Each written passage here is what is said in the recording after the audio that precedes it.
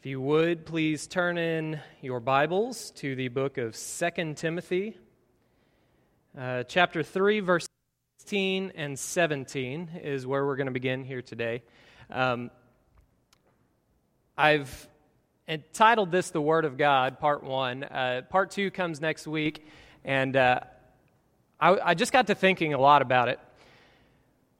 We should base our entire lives around the Word of God. And I know most of you in the audience do that already, but I think it's important to know why. And I think there may be some who are skeptical among us who might think, well, you know, I really don't need the Word of God in my life. I can do it. I can get through this life without it. And so I have this at the top here. What we believe about the Word of God will impact every part of our lives. If we believe it's just a book, then that's going to have an impact on our lives because we're not going to be tapped into the very Word of God that God has left for us here on this earth. If we believe it is what God says it is in His holy Word, then it should and will change every part of our lives. It's our guiding light. It is our source of joy and contentment. It's the stumbling block when we know what is wrong and when something is right. And so we're going to get into it here today. We're going to look at some of the history, some of the reasons why we should know that it is authentic, and we're going to just look at some of the history of how we have the Bible here today. So 2 Timothy 3, 16 and 17, follow along with me. All Scripture, somebody say all Scripture.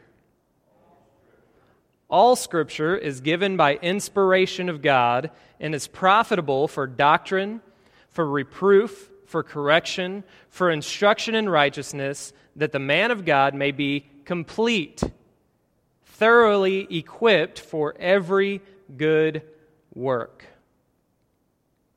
So that the man of God may be complete. Not 90%, not 50%, but complete. This is our instruction. This is our guidebook for all areas of life. And so we're just going to kind of take a look at some of the history behind how we got the Bible. But first I want to look at the scope. This is the first part in the underline here, history, the scope of Scripture. So people may not realize this, but Scripture covers from the very beginning to the very end. And it seems simple enough, but let me read a couple of verses here. Genesis 1:1. In the beginning, God created the heavens and the earth. Boom, starting point. For all of human history, God created it. He began working on it. It starts right there in the beginning. We go to Revelation 21:1, towards the end of all of Scripture. It says, "Now I saw a new heaven and a new earth, for the first heaven and the first earth had passed away. Also there was no more sea." So we see the scope got bigger, right? All of human history from the beginning to the new creation and onward. That's what Scripture covers, right? Well, it's not really that simple because it covers even more than that. If you look at Psalm 90, verse 2, it says, "Before the mountains were brought forth, or ever you had formed the earth and the world, even from everlasting to everlasting, you are God." So not only does the scope of the Word of God cover all of human history, but it covers everything outside of human history as well. Because God, He wasn't created. He was everlasting into the past and everlasting into the future. He will sustain all things. And so the scope of Scripture is beyond anything that we can really comprehend. It's one of the evidences that helps prove that the Word of God is what God says it is. We look at some more context here. Proverbs 8:23, "I have been established from everlasting, from the beginning, before there was an ever an earth." John 17:5, "And now, O Father, glorify me together with yourself, with the glory which I had with you before the world was." That's found in the New Testament. That's Jesus solidifying who He is. He is with the Father from everlasting. Before the world was even created, He was with the Father. In John 17:24, Father, I desire that they also, whom you gave me, may be with me where I am, that they may behold my glory which you have given me, for you loved me before the foundation of the world. So as we're looking at the scope of what the Holy Scriptures cover, it is all of human history and that beyond it. All of the history of humanity plus from everlasting to everlasting. Looking at the history of some of what we know about the Bible, we're going to look at the original texts when they were written. That's the next thing. I don't know if you knew this or not, but the original language was not English that the Bible was written in, right? It was originally written by Moses. He penned the first 5 books of the Bible, 1400, 1500 BC, and the last were the book of Revelation. That was probably the last book, and that finished up around 100 AD. I see some late dates at like 105, but I don't think that's the case. That's when the original documents were created, 14 to 1500 BC, all the way to 100 AD. So you may be thinking, well, that's a long time ago, and it is. And you may be thinking, well, I've played that game, like the telephone game where you whisper into somebody's ear and it goes around the entire chain, and then by the time it gets back to me, it's like all a completely different story, right? We've all played that in school. That's how the Bible came to be. If it's over 1,900 years old since the originals, then surely what we have here today is so much different than the originals. But we're going to get into that, and I'm going to show you why that is just not the case. So the original text written between 1400 and 100 AD. And it's something I read about just last year. People are beginning to see that the original Hebrew language may have been the first alphabet ever created. Now you might think, well, there's like Egyptian and Sumerian texts, all that, but the alphabet, a 26-letter alphabet, wasn't established until around this time. And they're actually beginning to see that the Hebrew may have been the first. So all the languages that use alphabets instead of pictures or little lines could have started with Hebrew. I think that's pretty incredible, and I think that's probably pretty accurate. Whenever we get forward here, the history of the translations of the Bible, we're going to begin to see how the Bible has been put together and how it was written and how it came to be. Like I said, the original language, the first language, was Hebrew. And around 200 BC, they translated it into the Greek. I think we have a slide up that kind of shows, I don't know if you can see this or not. This is kind of a condensed version of how the different texts have evolved over the time. But we have the original manuscripts you see there at the bottom, 1500 BC to 100 AD. You have all these ancient copies of these books, all these codexes, the ancient copies. You get the Masoretic text and the Vulgate. All this, these are some big words, but all these are just different translations of the Bible.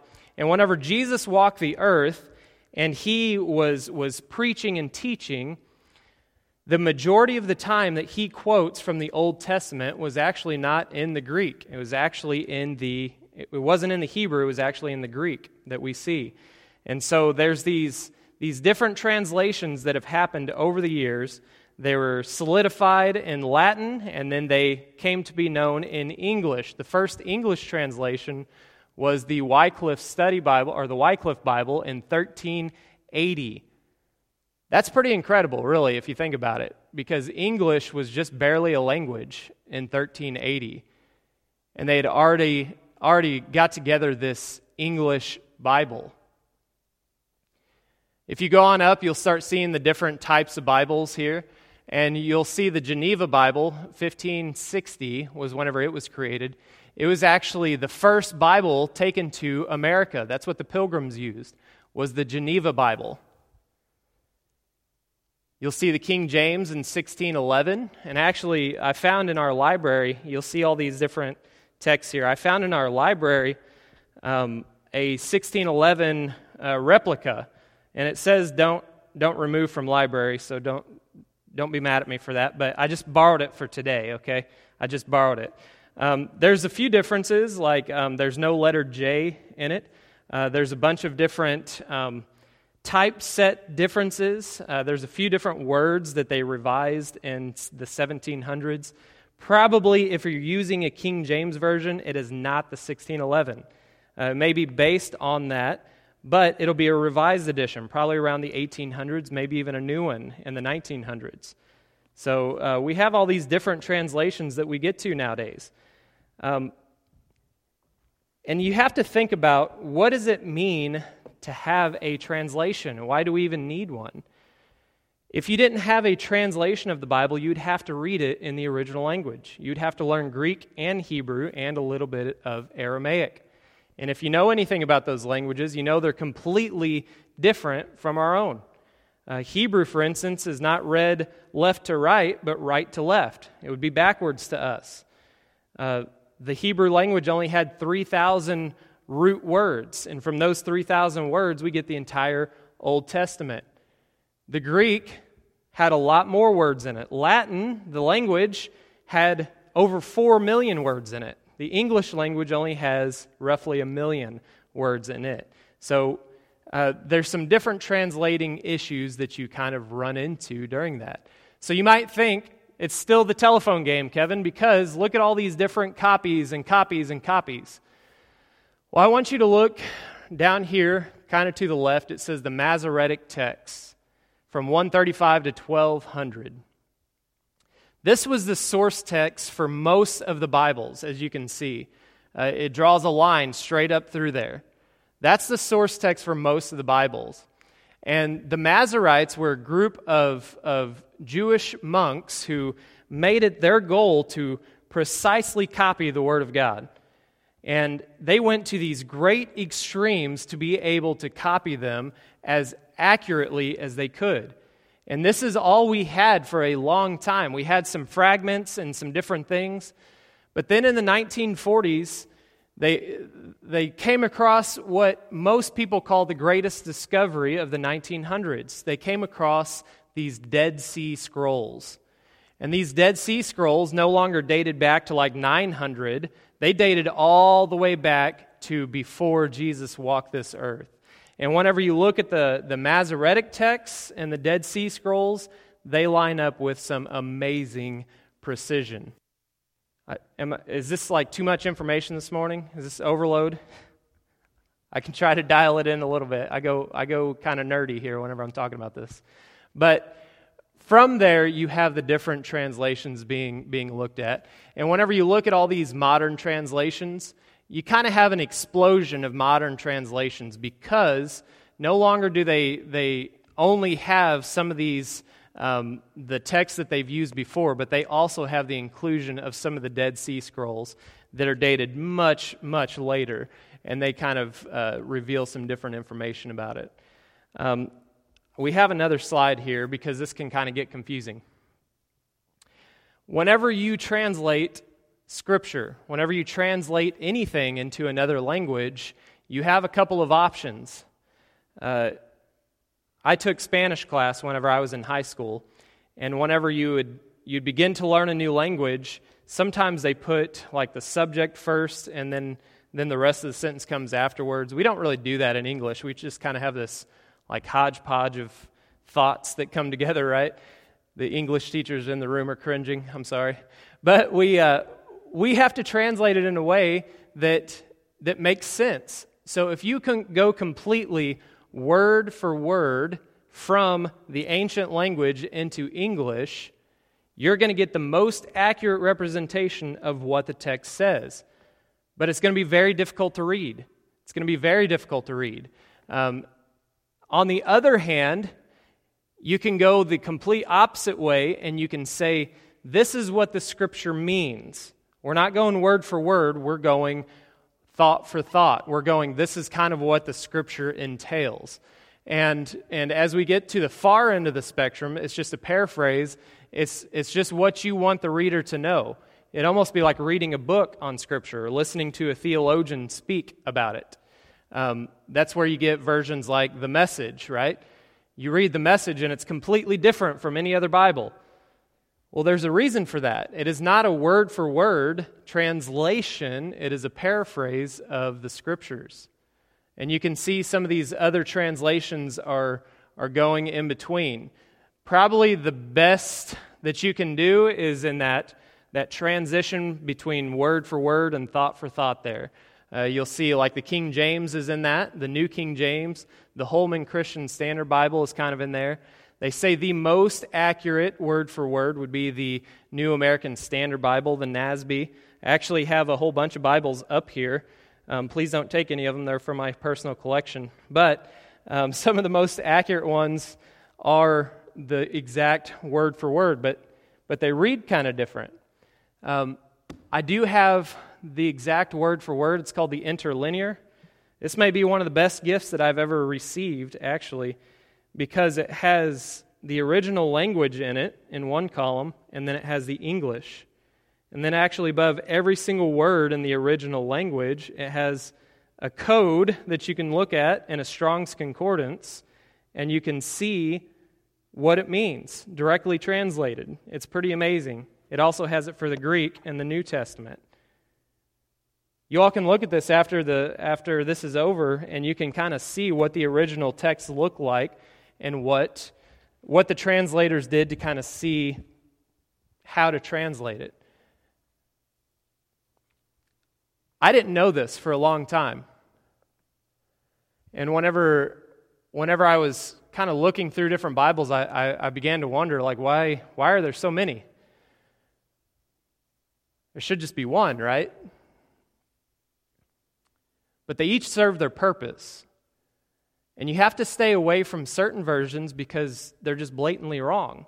If you look at a Jehovah's Witness Bible, they literally just change words. They change it to where it says something totally different. For example, in the book of John, the Gospel of John, in the beginning was the Word, and the Word was with God, and the Word was God. They add one little letter in there that changes the whole structure. They say the Word was a God. Not the God, a God. And it changes completely the context. And we can look at the original language, and we can say, no, that is definitely not added in there. Or the A is definitely added in there. It is no longer an accurate translation or copy. Does this make sense? It's pretty neat to understand and see. You have to kind of take you have to kind of just pick one that you want. If you're translating, you just kind of have to pick, do I want to go exactly word for word, or do I want to go thought for thought? So yeah, the history of the translations of the Bible cleared that right up, right? Everybody's completely 100% on board with that, right? All right. So that kind of talks about the history side of things, how we get the modern Bibles that we have, why there's such a large range of them, when it began, 1400 BC and all the way through till 2021. And they're going to keep updating. Our language changes, the English language. It's translated into the language of the world, and so there's a bunch of different ways that we can look at that. So number 2 that we're going to look at is the authenticity. How do we know the Bible is reliable? I just kind of made these 3 up. There's the 3 M's is what I like to call it. There's many more proofs that the Bible is authentic, but these are my go-to. These are what I like to see. The martyrs.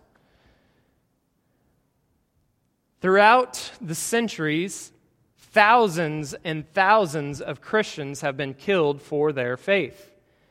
We have a few that are outlined directly in Scripture. And we're going to look at those 3, and it's just kind of like barely peeking through the window of human history about the martyrs. The first one is Peter. I don't know if you knew this or not, but Jesus predicts Peter's death in the Scriptures. In John 21:18 through 19, it says, "Most assuredly I say to you, when you were younger, you girded yourself and walked where you wished. But when you are old, you will stretch out your hands, and another will gird you and carry you where you do not wish. This he spoke, signifying by what death he, Peter, would glorify God. And when he had spoken this, he said to him, "Follow me." I think that's pretty incredible. Peter, you walk the way you wanted to when you were young. When you're old, you're not going to walk the way you want, but instead you're going to be killed for me. So follow me. Remember, this is Peter. This is the one who denied Jesus 3 times. We know from his history that Peter actually died being crucified, but he didn't feel worthy to suffer the same way that his Savior did, so he was elected to be crucified upside down. And so this is signifying how Peter was going to die for Jesus. The next one found in Scriptures is in Acts 12, 1 through 2. This is James. Now about that time, Herod the king stretched out his hand to harass some from the church. Then he killed James, the brother of John, with the sword. Remember, these are just the ones that are found in Scripture. These are accurate. We could go on for days about the number of martyrs who have died for the faith. And then Stephen, Acts 7, 59 through 60. And they stoned Stephen as he was calling on God and saying, "Lord Jesus, receive my spirit." Then he knelt down and cried out with a loud voice, "Lord, do not charge them with this sin." And when he had said this, he fell asleep. Now you may be thinking, like, well, how do the martyrs prove that the Bible is authentic? Well, if it was all a lie, would the martyrs have died for their faith? Now you say, well, there's all kinds of martyrs from all different religions who believe in this. Well, they were with Jesus. They were right there. The one that gets me the most is probably Jude, the half-brother of Jesus. He was raised with Jesus, grew up with him, was in the same house, and he died for Jesus. He was martyred as well. So the 3 M's of the authenticity are the martyrs, and the second one is the message. You see, the message of Scripture is completely different from anything you see in any of the other world religions. It's kind of amazing whenever you look at the context of all the other religions and see what they believe. For example, most religions say that humanity is basically good. We're basically good people. We just need some help every once in a while. Well, Scripture kind of turns that around, right? Ephesians chapter 2, verses 5 through 6. Even when we were dead in our trespasses, He made us alive together with Christ. By grace you have been saved, and raised us up together, and made us sit together in the heavenly places in Christ Jesus. So the assumption from Scripture isn't that we're basically good people. The assumption from Scripture is everybody is born into sin, and we all are dead in our trespasses. And there's no way that we can sort of like pull ourselves up by our own bootstraps, right? We can't do that. We can't do enough good things to be saved. We just have to surrender and believe, and God will come in and rework everything about you. He will completely change you. That's so radically different from any other religion that you will see that it is amazing. Another view has been the view of women throughout all of human history. I don't know if you all knew this, but women were treated pretty horribly throughout human history, and a lot of it was based in religion. But I want you to see what Christianity has to say about this. And this was 2,000 years ago that this was spoken. This was completely unheard of. It says, "Wives, submit to your own husbands as to the Lord." And most people back then would be like, all right, Jesus is saying something I can get on board with, right? "For the husband is the head of the wife, as also Christ is the head of the church, and he is the Savior of the body. Therefore, just as the church is subject to Christ, so let the wives be to their own husbands in everything." You're thinking, okay, this will work, let's just end it here. But that's not where it ends, is it? "Husbands, love your wives, just as Christ loved the church and gave himself for her." That's a little bit different, isn't it? That's different from what human history has taught. Just as Christ also loved the church and gave himself for her, that he might sanctify and cleanse her with the washing of water by the word, that he might present her to himself a glorious church, not having spot or wrinkle or any such thing, but that she should be holy and without blemish. So husbands ought to love their own wives as their own bodies. He who loves his wife loves himself, for no one ever hated his own flesh, but nourishes and cherishes it, just as the Lord does the church. For we are members of his body, of his flesh, and of his bones. For this reason a man shall leave his father and mother and be joined to his wife, and the two shall become one flesh. This is a great mystery, but I speak concerning Christ and the church. Nevertheless, let each one of you in particular so love his own wife as himself, and let the wife see that she respects her husband. So the message, the entire message of Scripture is just different than anything else in human history. And we're going to look back at a passage I already read, Genesis 1:1. In the beginning, God created the heavens and the earth. Now this just seems like a pretty straightforward verse, right? In the beginning, God created everything.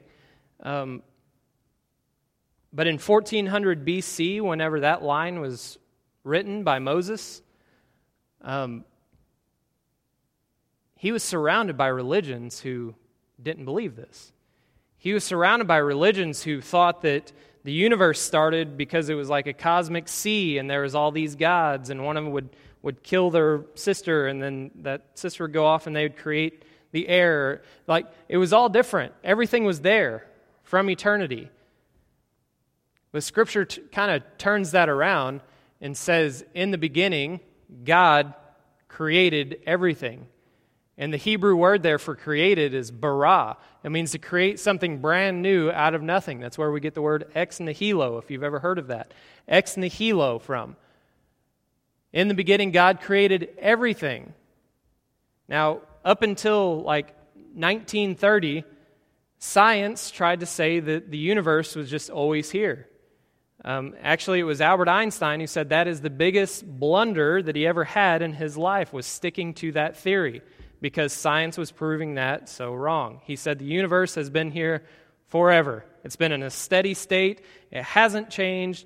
It's been running from eternity past. It'll keep running till eternity into the future.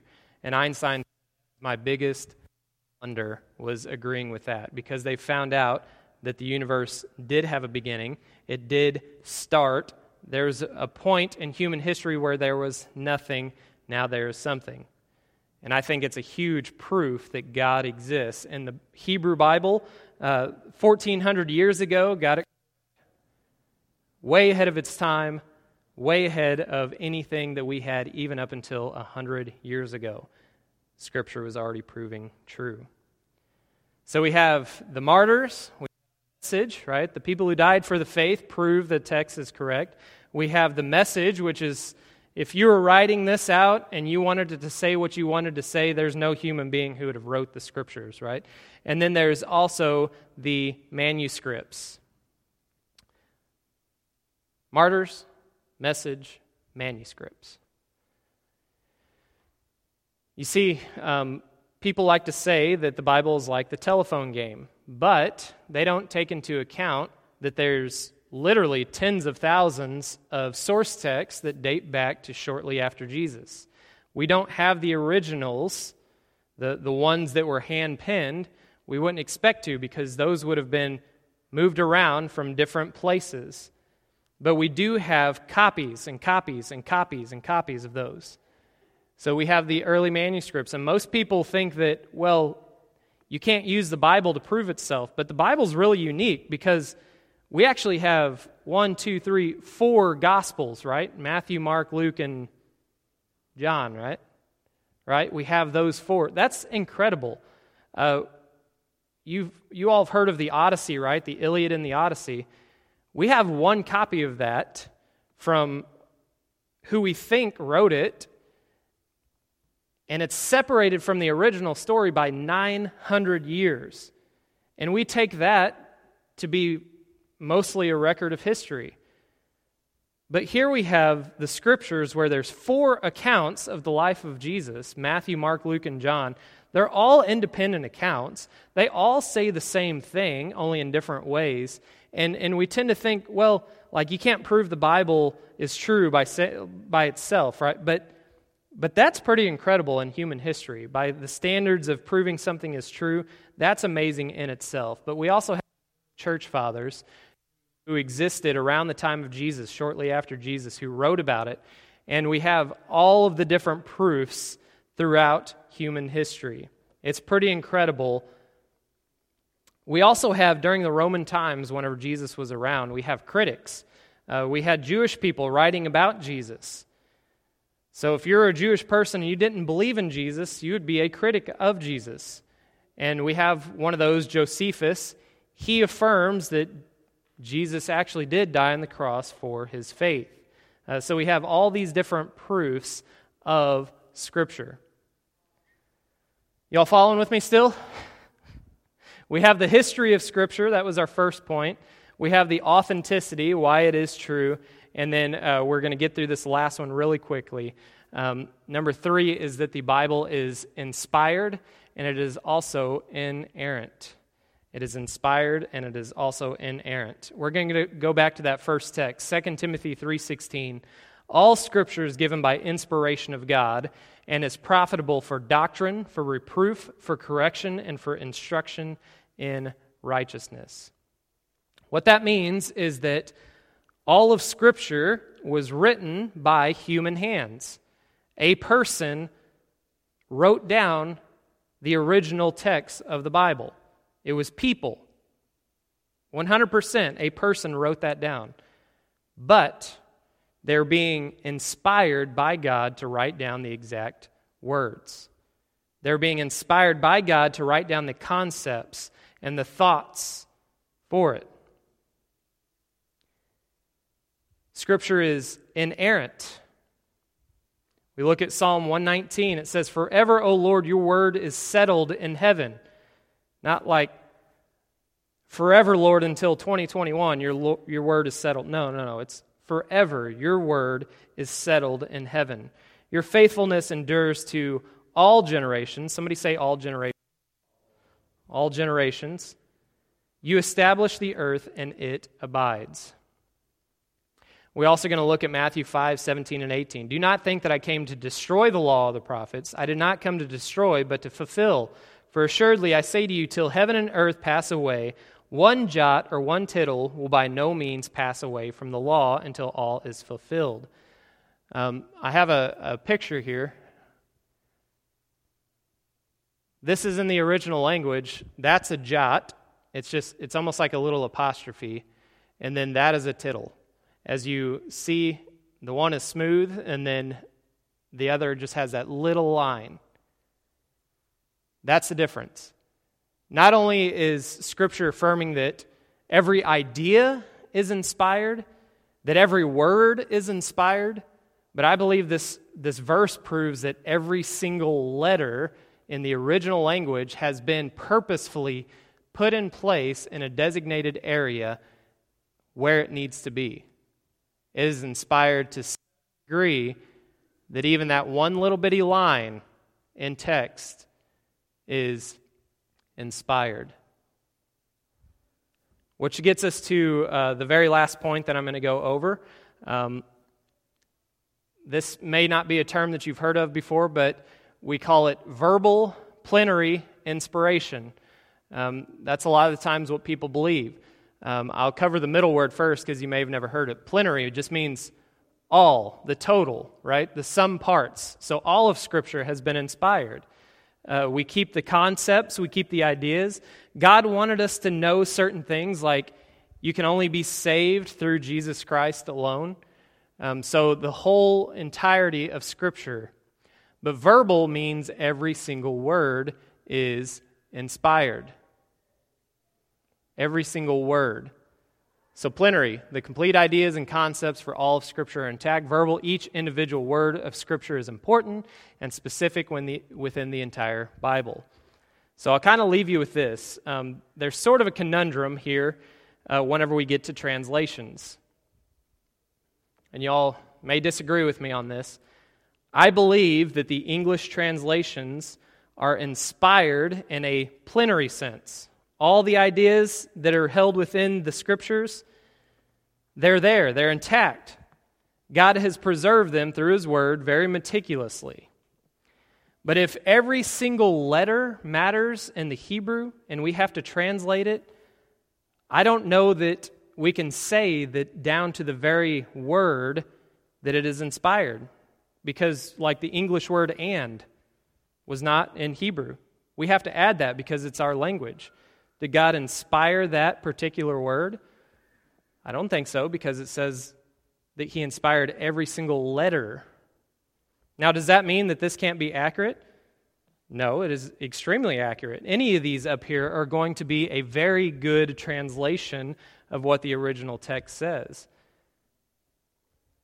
But I just want to cover all this. This is part one. Part two is going to get into who Jesus is as the Word of God. And we're going to look at every single part of this is important for our lives. And whenever we can see this as truth, not just something that we think is true or might be true, but whenever it is truth, it will shape and change every aspect of your life. So let's go to the Lord in prayer. Father, we just want to thank You so much, Lord, for protecting and keeping Your Word true. We want to thank You, Lord, that You didn't just create everything and then leave us, but You left us a source book for knowledge in every area of our lives. And Father, I know that in a room this size, many people in here probably don't even open Your Word. Maybe until they come here on Sundays, Lord. Maybe that's the only time. And so, Father, I pray that we could just get reconnected with the very words that You have left for us. That we could have a hunger and a desire for You and Your Word, and that You would allow us to just be changed by what You have for us. Lord, I pray that anybody in here who does not know You here today, I pray that today would be the day of their salvation, and that they could turn to Your Word, turn to You, and seek You above all things. It's in the precious name of Jesus that we pray. Amen.